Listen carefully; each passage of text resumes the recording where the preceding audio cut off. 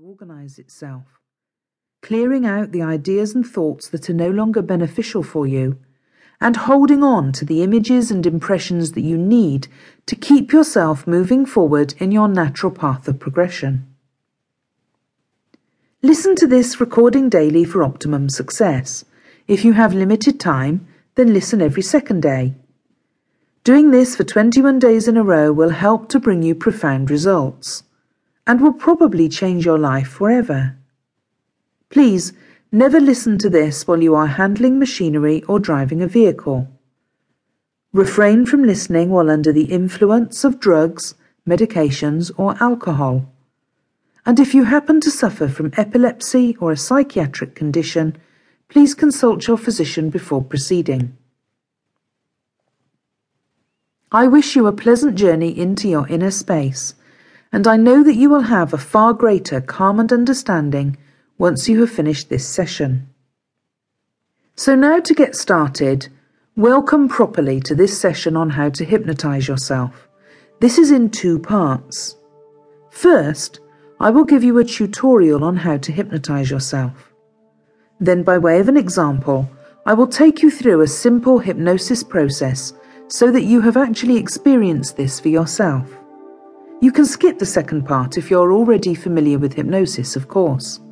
That second part has been designed to install the belief that you can easily hypnotize yourself, by the way, so you might just find it helps after all if you do decide to give it a listen. So, you want to learn to hypnotize yourself.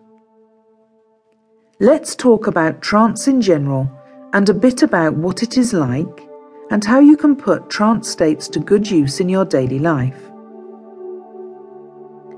Richard Bandler, one of the 2 founders of NLP, has said that we are always in some kind of trance because everyone has their own view of things and their own unique reactions to things too. Although most of us share a consensus about what we generally think of as reality, in fact, the more you analyze it, the more you realize that it's very hard to define what reality is. You will never meet anyone who agrees with you about absolutely everything, because each individual has different opinions, tastes, and ideas about how things could or should be done.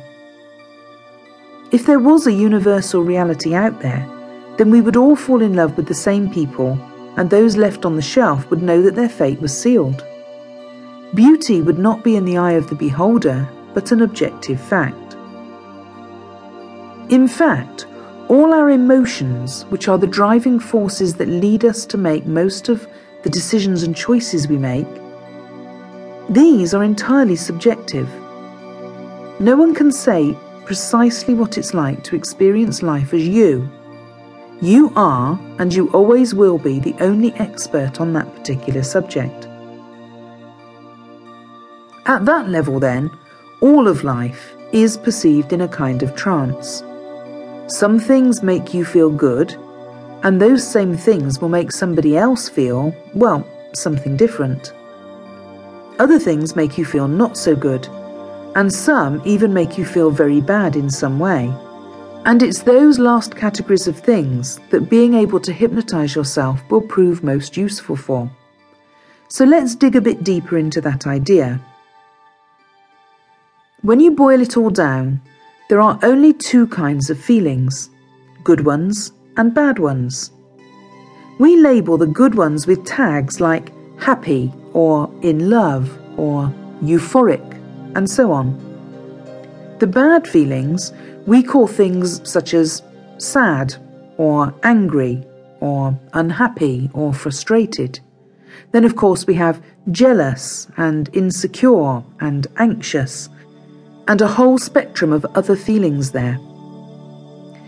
Now there are other recordings in this series which deal specifically with some of those issues, such as anxiety and a number of phobias. If you do want help with insecurity issues especially, then you might like to pick up the titles that deal with self-confidence and poor self-esteem. The process and ideas on this recording are general, and you can certainly apply them to issues related to feelings like that. But if you feel you need more in-depth help with an issue,